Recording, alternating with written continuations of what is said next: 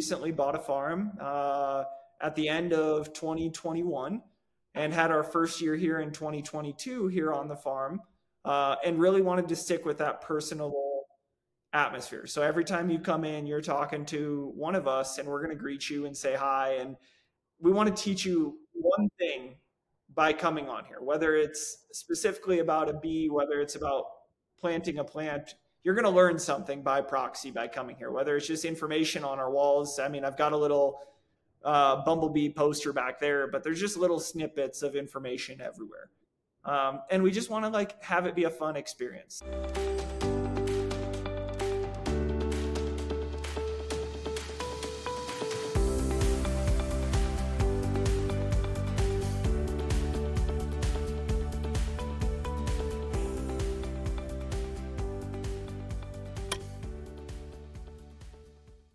Today we are immersing ourselves in the world of pollination.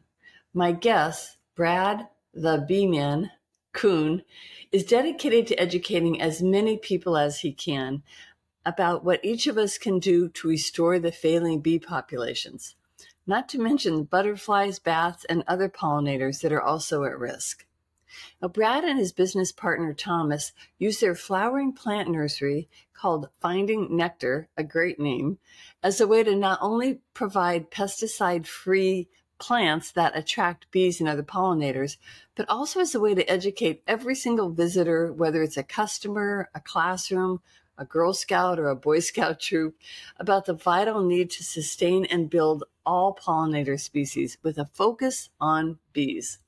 Now, in this conversation, Brad touches on many subjects, including how pollination works, in case you were absent that day, and what each of us can do to ensure we boost up those bee populations. The answer is surprisingly easy, fun, and enjoyable. And with 80% of our fruits, vegetables, nuts, and seeds reliant on those little guys, it's very important that we all contribute to keeping bee populations healthy. I hope you enjoyed this conversation with Brad Kuhn.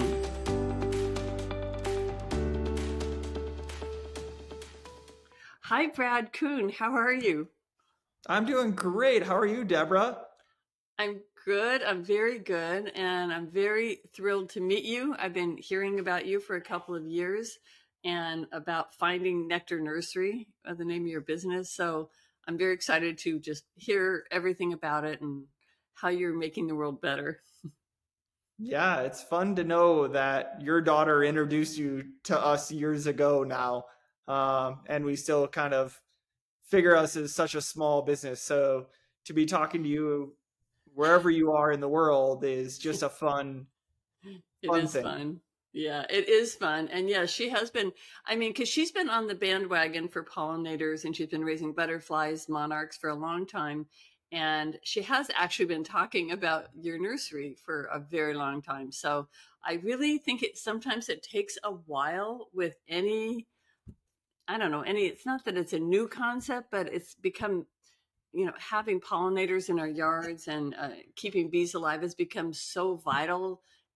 It's always been vital, but we understand how vital it is because we've lost so many species and lost so many bees. And now we're all, we have to all put our best effort out to try to restore it. So, but as we do that, we have to learn as though from scratch. So I appreciate that you came on the show to kind of teach us more about what's happening with bee populations and what each of us can do to build them back up, and not just bees, but other insects and animals as well, right? Yeah, that's so important to kind of know your own little ecosystem. And kind of know how to find the information about that ecosystem. And that's kind of what we aim to do here at Finding Nectar is, our little motto is that Finding Nectar is just plants for pollinators.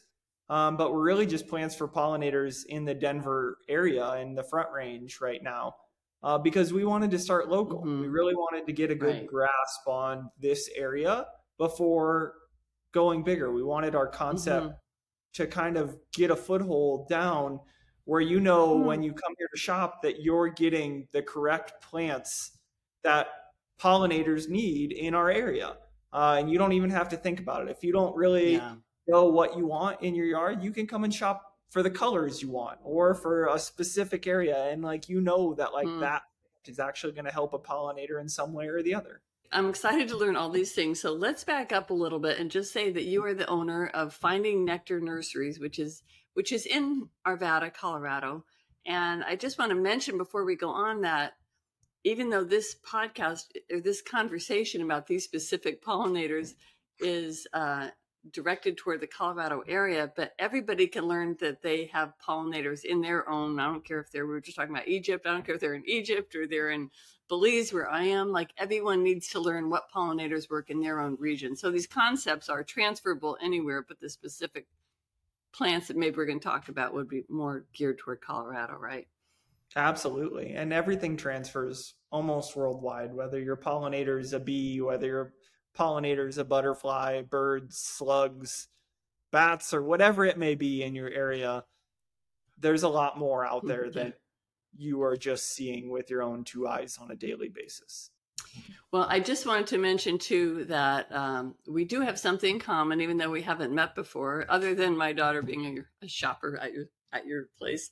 My grandfather, according to my grandmother anyway, started the first nursery in Colorado in the 1940s. And it wasn't a flower nursery, but it was it was a tree nursery. So they sold nursery stock all over the whole Denver area, which was obviously quite a bit smaller, less populated anyway at that time. So yeah, it was called Rowan Nurseries. So we're kindred spirits in some way. That we are. Yeah, that's right. Absolutely right. Okay, well, tell me. I want to start with basically your background and how you even came to think about the idea of starting this business and how you got interested in it. Can you kind of tell your own backstory a little bit? Yeah, for sure.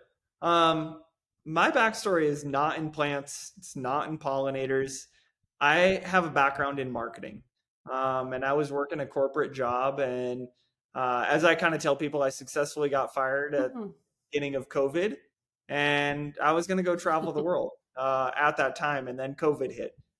So I started just kind of, as everybody did, picked up my COVID hobbies.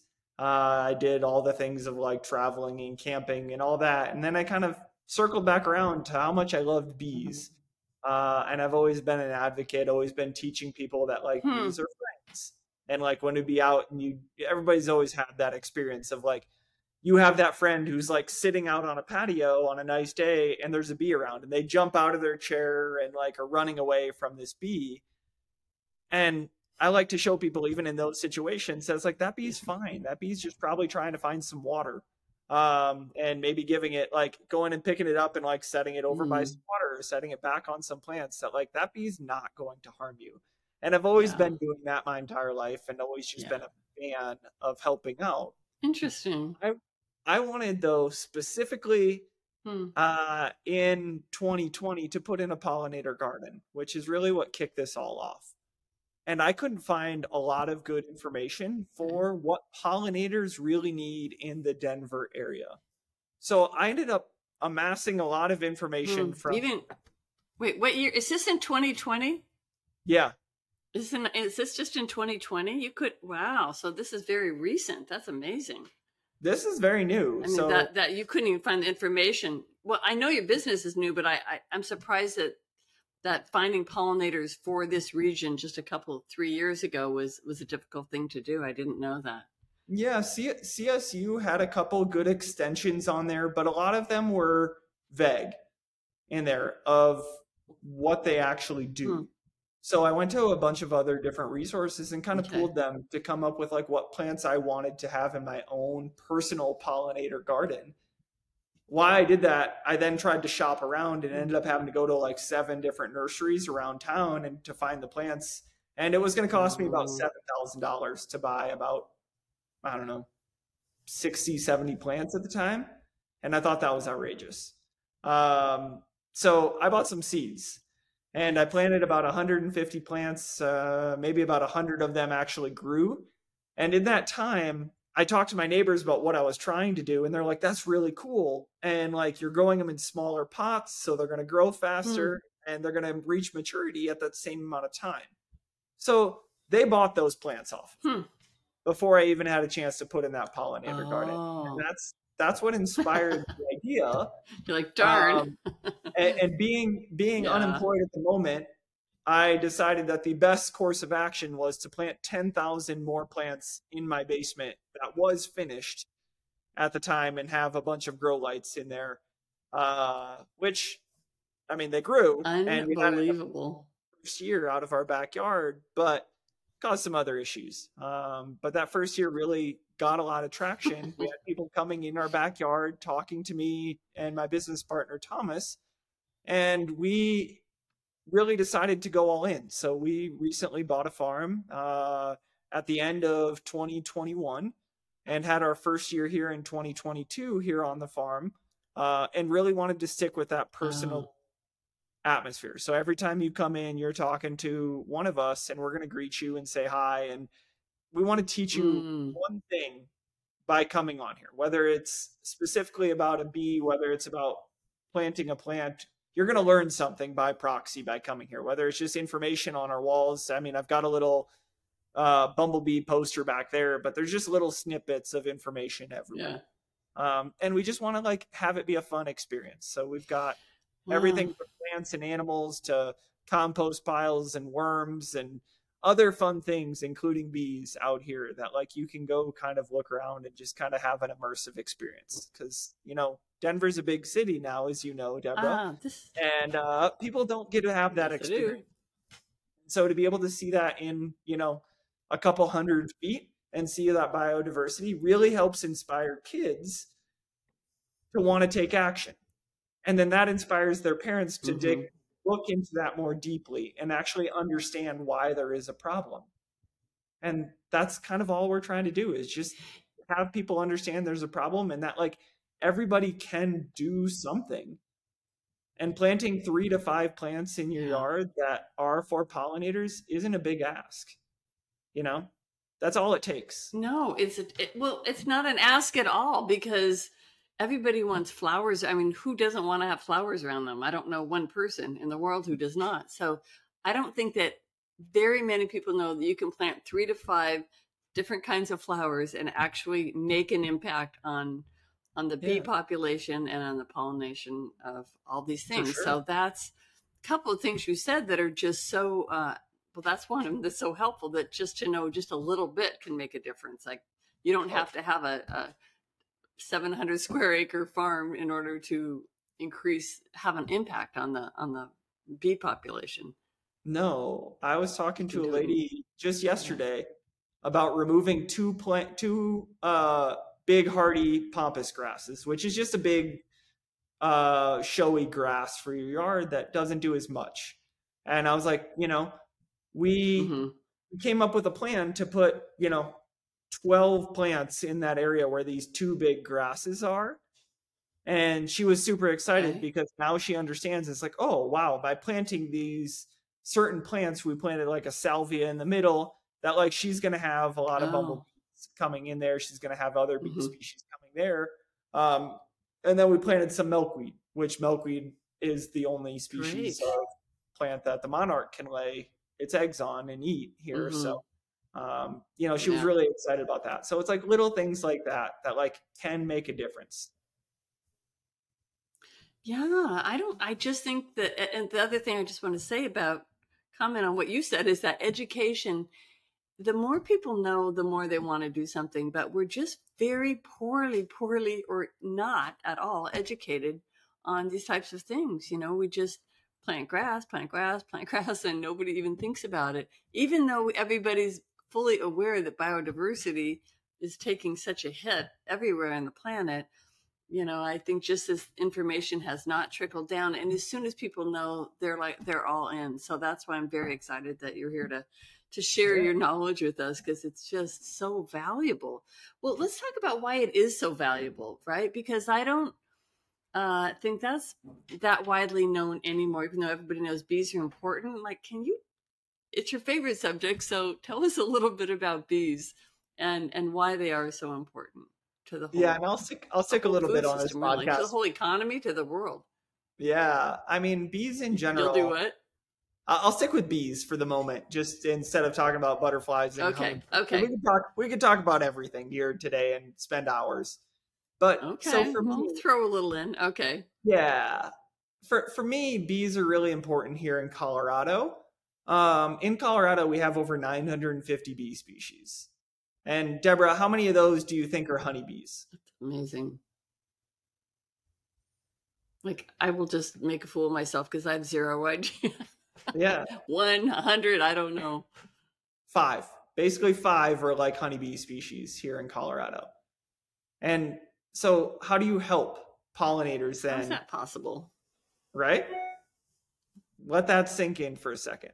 So, Well, I guess honeybees, I don't know what that means. The honeybee, like, I don't know the significance even of why it's important that there's 5 species of honeybees. Are honeybees completely different than other bees in terms of pollination? think of I when I describe bees, I like to refer them to dogs because I talk to a lot of kids here and we try and educate Okay. them on like how to approach bees and like that. So a lot of my references to bees are kind of in dogs. Is that like bees are like dogs and a honeybee is like a dog because there's different species. You know, we have our honeybee species, we have bumblebee species, we have masonry bees, we have carpenter Right. bees, we have sweat bees. Like there's so many different other varieties of Okay. bees, and the honeybee species that we have in Colorado are not even threatened. Oh, Hmm. yeah. Uh, so what do we do? So I point out about Well, basically I we guess could what does that mean though? What does that mean for pollination? Like, why are the honeybees specifically important or not important to pollination? no, they're all important, but honeybees are a massive amount of bees in a specific area that go to a certain amount of plants and then back and forth. Where a Oh, masonry bee and carpenter bees basically just okay. kind of roam around and they'll pollinate about 100 times more plants in one day than a honeybee in there. Oh, But those other oh, bees okay. are Did not know more that. threatened and more endangered than the typical honeybee in there is what I'm more trying to say. And Hmm. those are the Okay. species that we I should be see. actually looking at to try and take care of. Okay. Okay. Well, that helps. That helps just to know that much. Yeah. I could talk for hours, so I might So, just so well, what are well, that's okay because I think it's really important information. Can you talk a little bit about what they do though, as far as pollination? Like, I mean, I guess most people know that like a bee flies from one flower to the next, and inadvertently, because of I guess the shape of their body, they just pick up pollen, right, and take it to the next flower, and then deposit it there. That's basically how it works, right? yeah. That is, it takes it from the male plants, the Sort of. pollen from the male plants, and then it drops it down into the female plant in there inadvertently in there. Other bees use the pollen. I Hmm. just kind of did a little segment on teaching people about what we call it bee bread in the industry is, and they also use the pollen for their larvae in there too. And that's another way that they pollinate Okay. is they purposely pick up pollen and bring it back to their hives because a lot of the eggs that bees lay need that pollen mixed with the other nectar and other enzymes for that larva to be able to hatch in there too. So Okay. inadvertently and on purpose, they pick up and carry pollen on their legs, on their body, and as they're jumping around from different plants, that's how those other plants and those how those flowers really get into that full bloom. So, why? Let's talk a little bit then about why the bee population is in such decline. I know that a lot of it has to do with pesticides. Is that all of it? Pesticides, expanding of yards here in Colorado. If we want to talk about like monarchs a little bit too, I was Sure. doing a little study that like every new I'm in a little sub development just for a little explanation. And every new house that they put in Mm-hmm. removes 24 milkweed plants. And if we think about that, the monarch is Mm. threatened, every one of those plants could house, 5 to 10 caterpillars that could eventually become a monarch. And when we're putting in 2,500 new houses in each subdevelopment out here, you can kind of extrapolate that times 25. That's enough habitat just for the monarch butterfly that's threatened. Now, if we want to talk about leafcutter bees and it's the same concept. Well, this must be good. Is this the reason, or is it one of the main reasons why we're losing bees worldwide? Just development, pure and simple replacement of their habitat? Yeah, established habitats, replacement of that. The use of systemic pesticides is another big one. Here, that's one of the things we try and avoid in ours, is to use any systemics at all or any pesticides at all. We try to use beneficial insects to just kind of boost up our ecosystem rather than to take away from our ecosystem. And we think about that. We think about like building up the bacterias in our soils. So like here we use a living soil versus like one that's been heat treated to like, again, add different elements to our ecosystem rather than take away.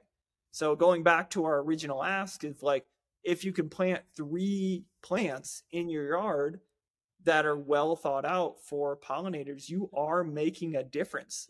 You may not see it directly. You may not see those bees coming there in the morning or coming there during the day, but you are getting and helping local pollinator species by doing that.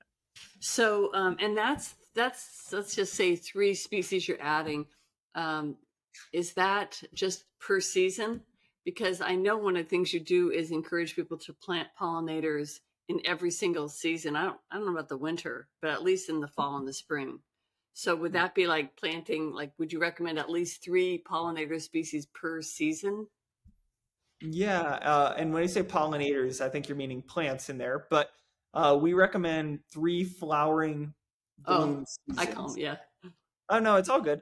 I just wanted to make sure we're clear on that, because it is an important thing that we talk about here, is that providing habitat, providing a food and a nectar source for a creature that may only fly 3 miles from its nest in a diameter its entire life, to be able to go find a food source after it's depleted is very challenging for that creature. And when it's fighting with other sources around there, creating somewhere that it can come in spring, summer, and fall, so that it doesn't have to expend more energy to find it, is actually helping them a lot save their resources to either grow their colony, keep themselves fed for winter, and a lot of other things that like we could talk for hours on, to be honest. So I'm trying to keep it pretty simple here.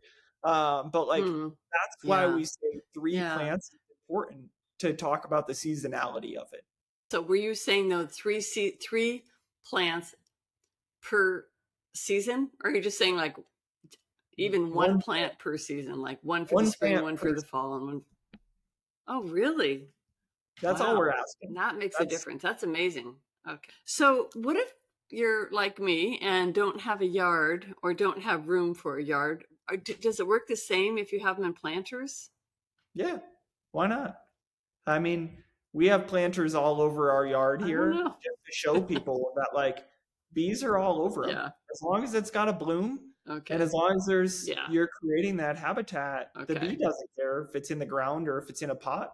Well, aren't also things like, let's talk about lawns a little bit too, because with No Mow May just coming to an end, I guess this is the last day of May. So we had, it's sort of a new movement. I don't know if everyone's heard of it, but to not mow, the ask is to not mow your lawn for the month of May, so that things like dandelions and other like natural flowers can pollinate longer. And just by extending the season another month, it seems to make a pretty significant difference. I mean, maybe the jury's out a little bit, but there seems to be a lot of success, especially even for a farmer. I read one farmer who didn't mow his, I think he had a 25-acre farm, and didn't mow it until mid-July. And he's done it for 2 years, and said the amount of birds and bees that has brought back is phenomenal.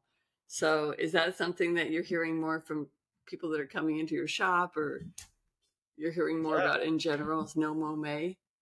Yeah, I have mixed feelings sometimes about No Mo May, but that's not to say it's not a great thing. But No Mo May really does jumpstart the season for pollinators and for animals in general. If you're going out, at least here in the Colorado area, it's pretty barren until you get to the end of May.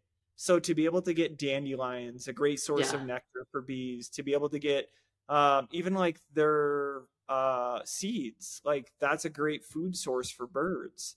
We have other weeds around here too. You get it's called fillery around here that like blooms in May. Like that really jumpstarts the season for pollinators to have a good year. They're hibernating for the winter. They're coming out. They're hungry. They need to rebuild their nest. It got maybe destroyed a little bit. They need to fix it up. That helps. And that really helps boost it out because, you think about the majority of people's gardens blooming. It's really about now that it's starting to really come to life, especially in the Midwest or in the Mountain West regions. And that jumpstart is so beneficial in so many different ways, that we can't even talk about in days. Well, then what is your hesitation? You said you have mixed emotions. What's the downside to no mow May? It's hard to say, first of all, no mow May. I want I want no mow May to be no weed May. Like, I don't want you to spray your weed begons. I don't want you to like go out there and pull all your what you think calling weeds. That's the one thing that I saw across Denver happen is that people are like, well, I still don't want dandelions in my yard, but that's kind of the point. So I'd see a lot of people out there spraying, and they missed the point. They missed half the point of no mow May being that we need to actually have those dandelions kind of come up. We need to have those other nectar sources coming up or seed sources coming up to actually give everybody a jump start to have a great spring right around you. Well, this seems again to be a couple things, maybe education, that people just need to understand what the point is. I guess it's new, so maybe people aren't getting the point fully. So that's one thing. We need education. But then there's this whole what will the neighbors think kind of thing. Because I know, we're talking about my daughter earlier, they like to never mow their lawn. They really like to let it go crazy, but at least through May, but often much longer. And it's, even if, first of all, somebody would call the city and say, these people aren't mowing their lawn, or things like that happen. So just to get it out there in the atmosphere, people understand that there's a point to not mowing your lawn, and that there should be no socially negative aspect of it, I guess, would be important. So education and social acceptance of the idea. And I also kind of wonder if at some point this doesn't need to go into a legislative type of thing, although I know people hate more laws. But when we're talking about the potential collapse of a food system, maybe it's worth having some long lawns or no lawns, mandated in some way. Yeah. Your thoughts on that? That's a big change. We're starting quite a bit smaller than that. And we probably talk to 2 to 3 HOAs a week, just about what's on their plant lists, how often they should be mowing, why they're only allowing shrubs versus flowering plants and things like that. So education is so important.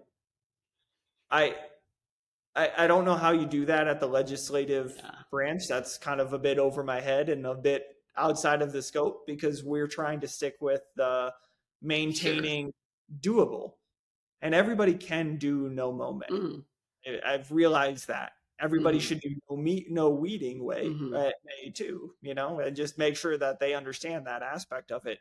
It would be amazing if legislation changed it to say, here are the reasons why that we do this, and it's not illegal to have certain native plants in your yard all year long.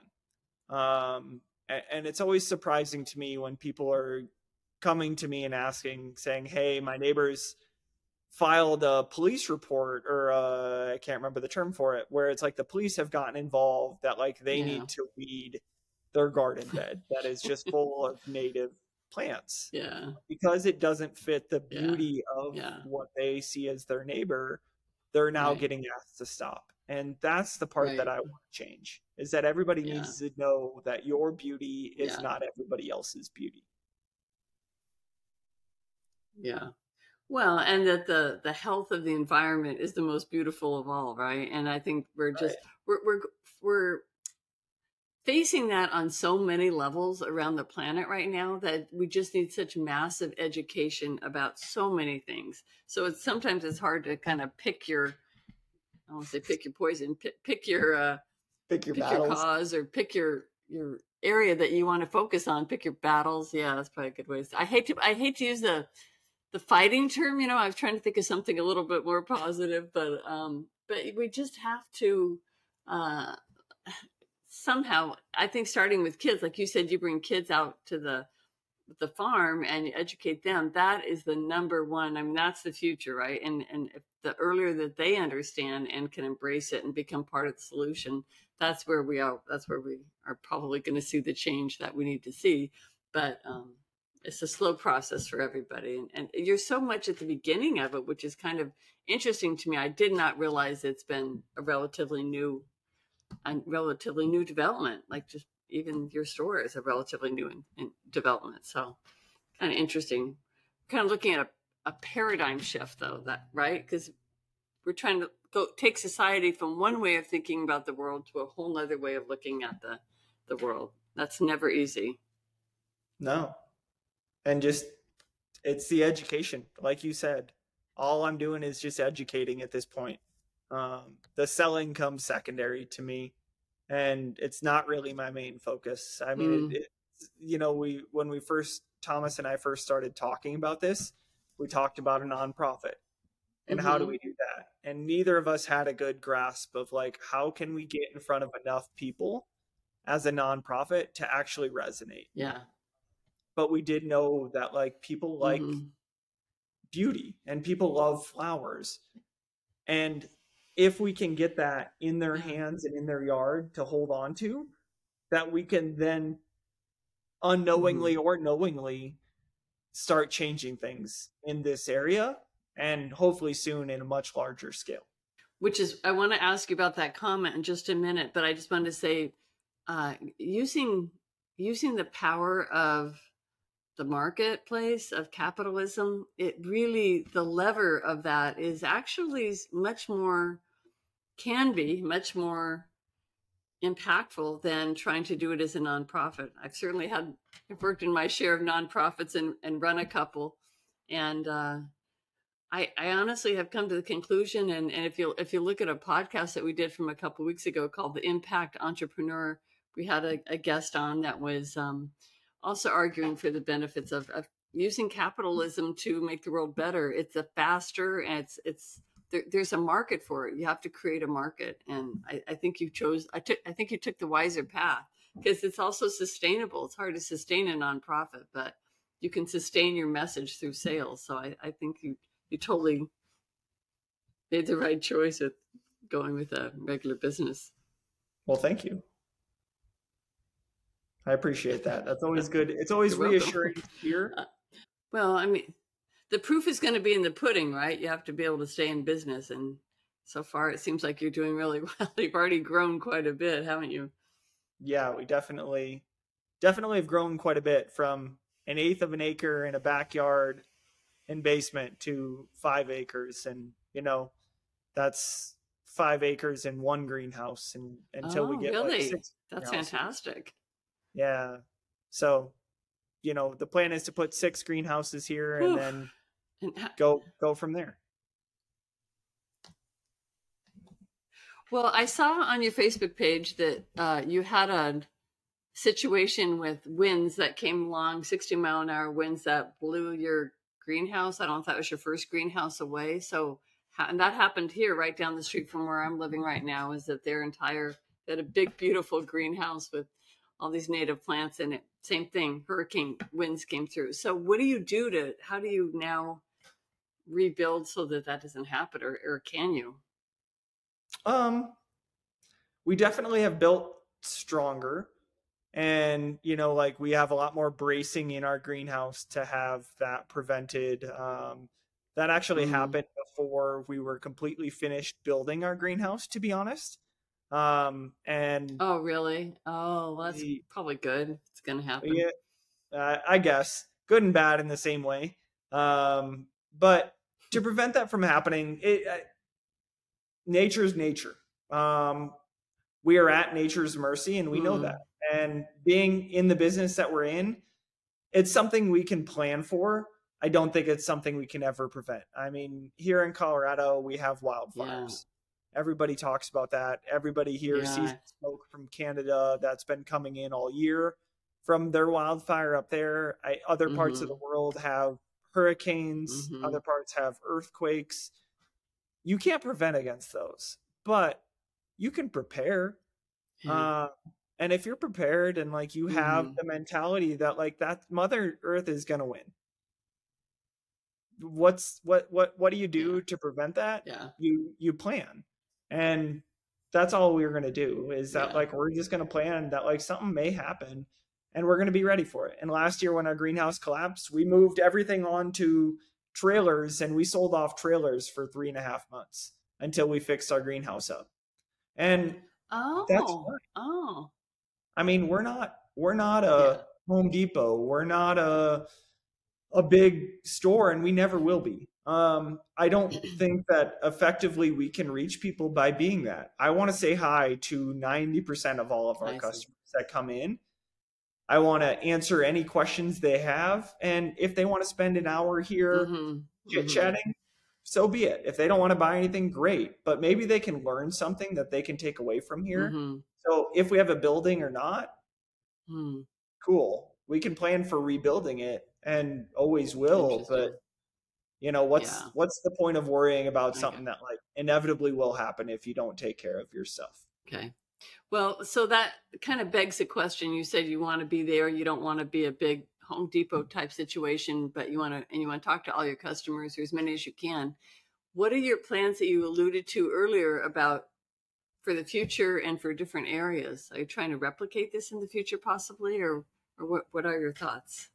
Yeah. I would love to replicate this. I would love to figure that piece out. It's always been something Thomas and I have talked about, like moving even to like Western Colorado to start, and both of us like investing our time in figuring out the pollinators over there, or Wyoming, and like literally just looking at this slowly and trying to bring people onto our team who are advocates for those areas and really can help us put in that legwork. Because when you come into our shop, we want to keep that model, that like, you're getting the correct plants for that area and not have us be shipping these plants all around the world. It's a pipe dream, I kind of think, in some way. It's not the answer. But I don't have the answer for it right now, but it's a dream. Yeah.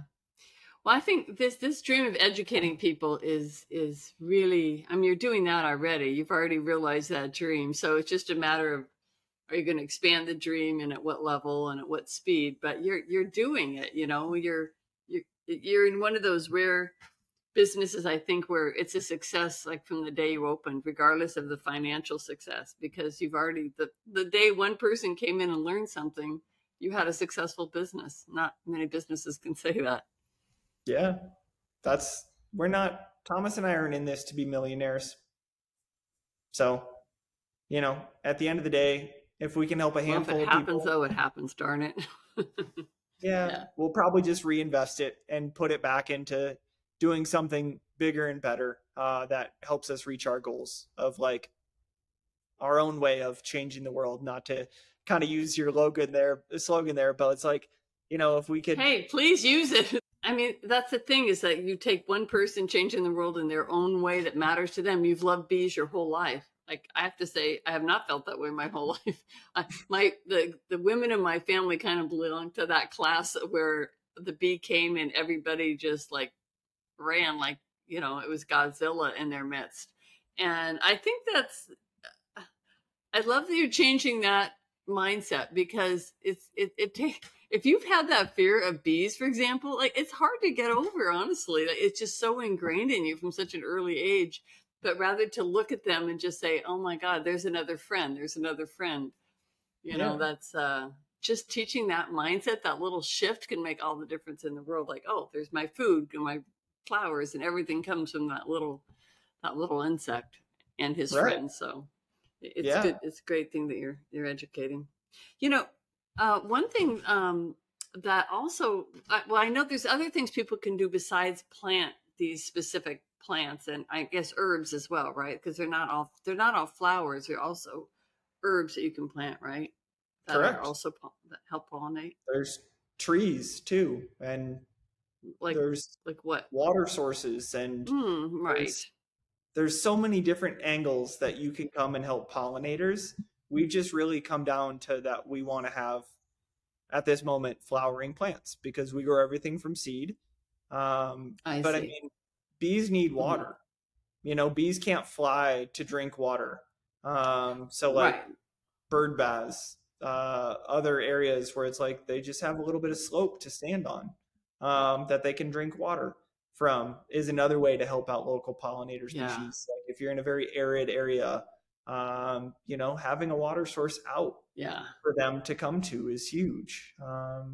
There's I think that's a thing that is not well known also, because like, if you're going to put, it's a really hot day and like it's 95 degrees or something, bees are probably dying of thirst and nobody would think of that, right? So if you put a little tiny bowl of water out on your windowsill, just that helps, right? With something for, you said, for the Sure. slope, like put some marbles in it or something so that they can stand on it. Yeah, we Is have these that, little, you can't, that I makes a know you big can't difference, see right? it. I know you can't see us at the moment, Deborah, but I'm kind of showing the screen. We have these like little bee cups For that are Jim. like, Yeah.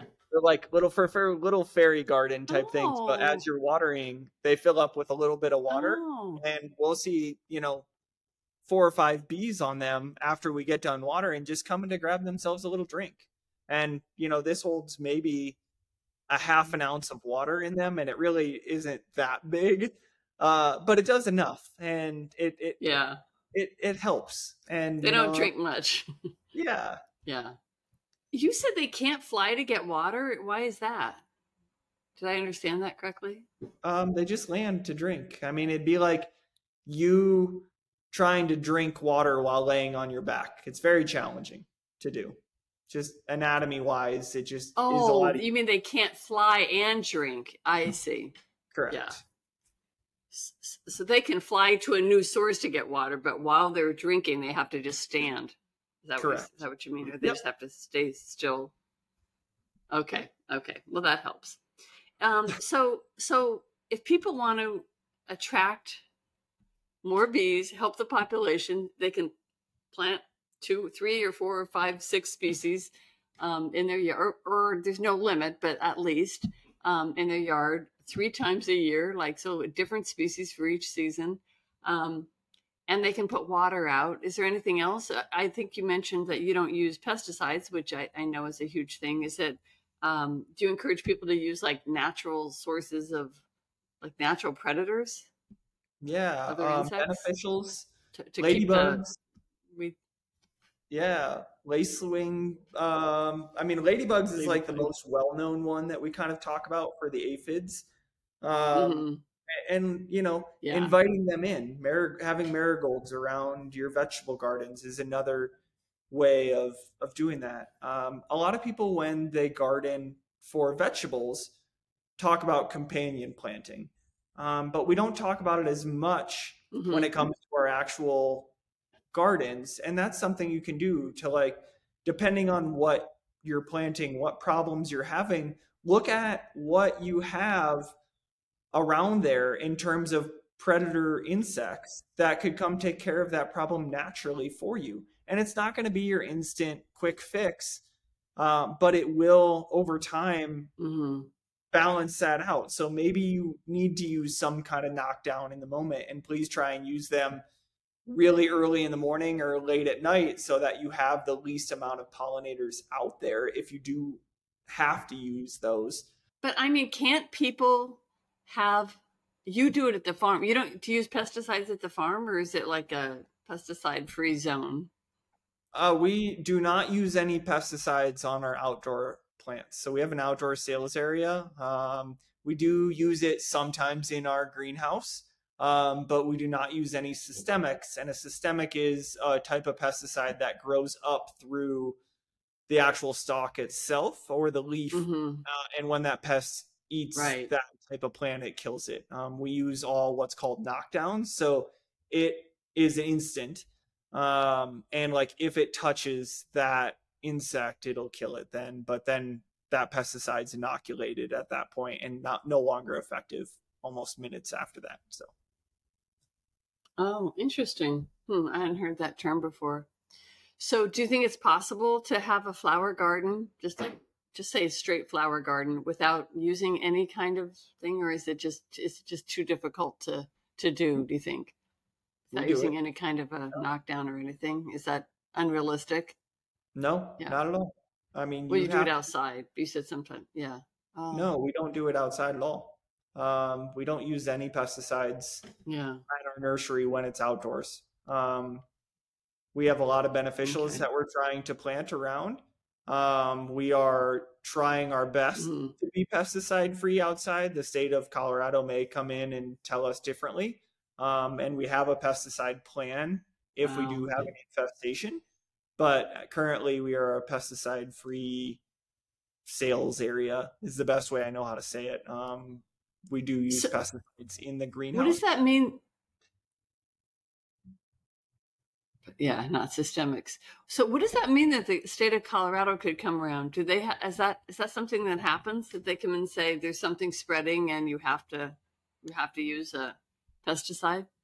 Yeah, they come and do different Is that a states have thing? different regulations, and they'll come and do sporadic checks Hmm.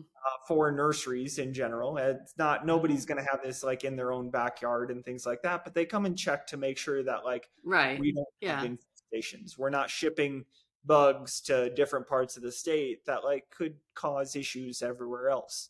So we're just trying to make sure we follow all those practices, Oh, I make see. sure Yeah. we're being safe for the Yeah. rest of the state of Colorado too. Yeah. So I have two thoughts. I'm wondering, have you ever thought about giving classes to, like letting like a school come through, or even doing an online, um, I don't know, lesson maybe for classrooms? I interviewed somebody recently who has they work with animal testing. They're trying to prevent animal testing and cruelty. And one of the things they do is they have an online. Of course, they have a big organization, but I thought this was such a good way for them to get the message out. They offer a course to any classroom that wants to sign up, like a virtual course, and then just give them some lessons about animal cruelty and how to care for Yeah. animals. And then they also have an app which teaches people, and I think that could also be an interesting tool to use. It's just an app that tells people like what to plant, and I don't know, just That's just thinking cool. of ways to spread the message for pollination. Yeah. Yeah, I maybe we'll have to talk about that later. I don't know how to do the app. That is a definite new idea for me. That is something Yeah. I'm gonna have to chew on for a little bit to figure that one out, how we Yeah. would even accomplish that. But we do have Hmm. classes. We have schools come Yeah. out or groups come out per request as of right now.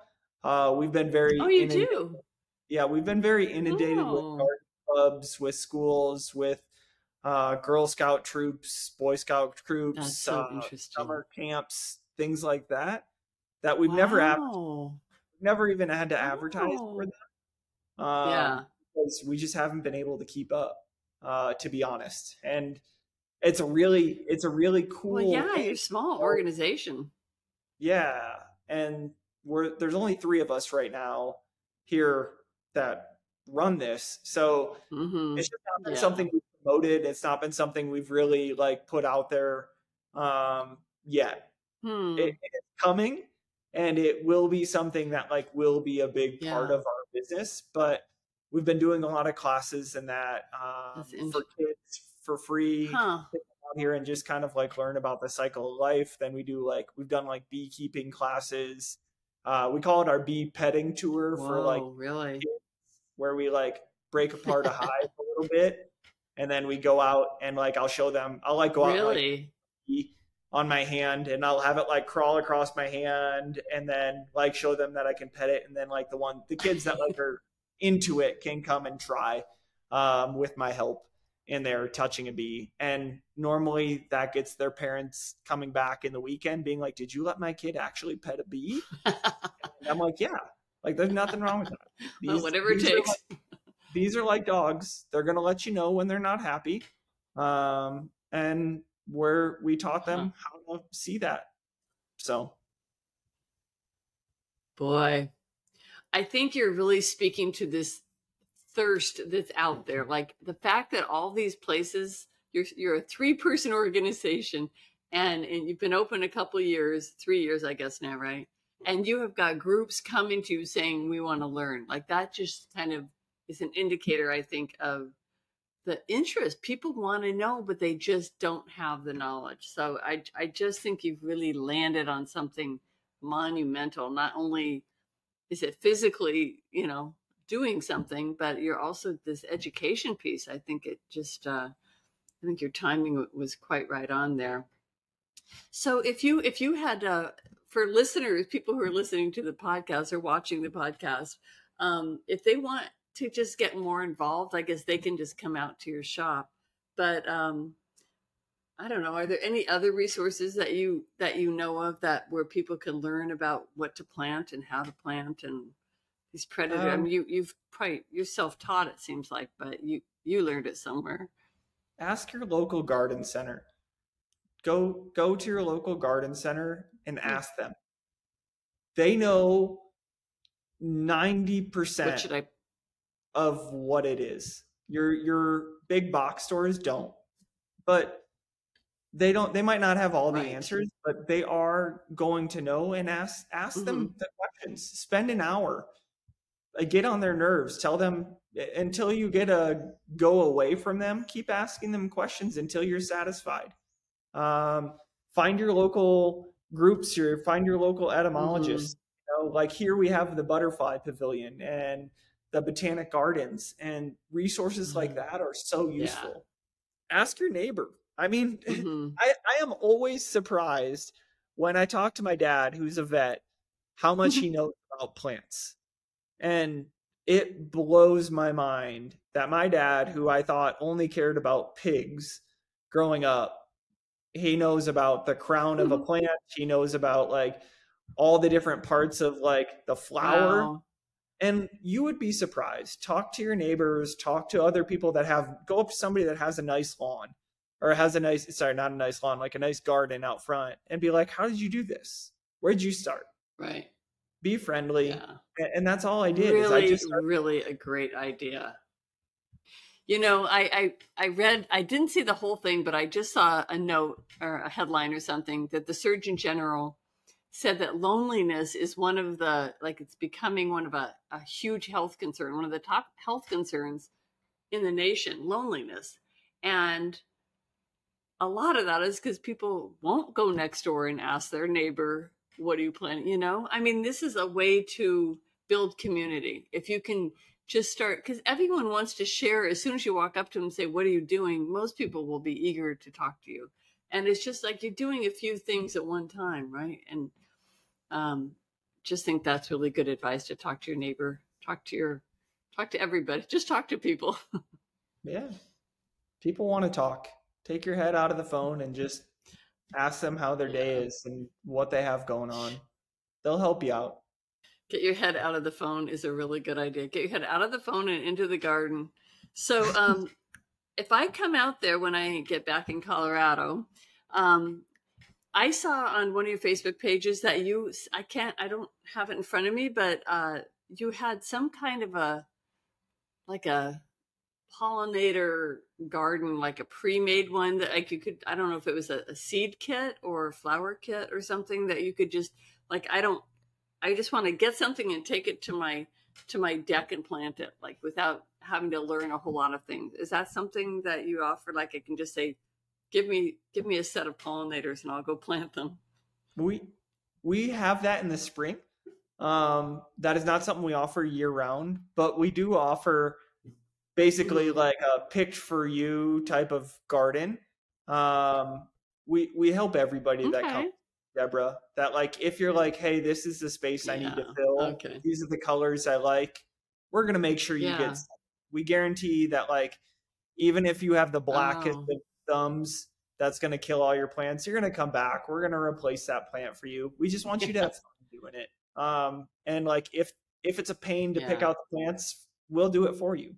We'll happily figure out in the layout for you when you come in. Just come in with pictures, come in with kind of like general dimensions. We all know how to do it. We all can like kind of, the way that it typically works with me, when you come in, I'll be like, hey, why don't you look around first, find one plant that you particularly must have in your yard. And then I'll start building around that. And I'll be like, okay, what about the like fragrant? Oh, really? And it's like, we'll go to like one that maybe smells like anise. And like that one's good for like keeping the hummingbirds in. And then it's like, maybe we'll look at like, I like sphinx moths, which are like it's like a cross between a moth and like a hummingbird. And so it's like, I like bringing those around. So I tend to put those in people's little areas in there. And they're a fun little pollinator. And you know, we'll 100% do that. If you want to be in Florida and need some help, you email us, we'll figure it out for you. We'll try and help you out wherever you are. We'll see if we have a resource there. If we're not and we'll point you in the right direction. Just ask. You know, we just want you to have a good time. Well, this has been really so educational for me, and I hope for people listening. I know that I'm very excited to get back and come out and visit you. I haven't been there yet.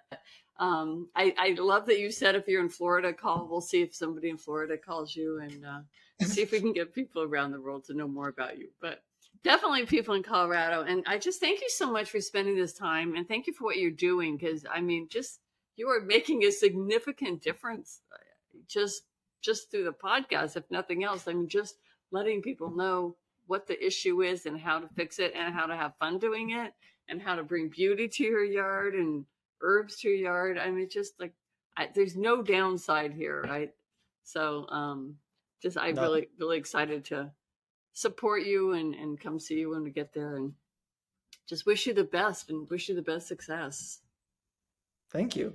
It was really fun to be on your podcast here, Deborah, and I look forward to meeting you in person when you come on out.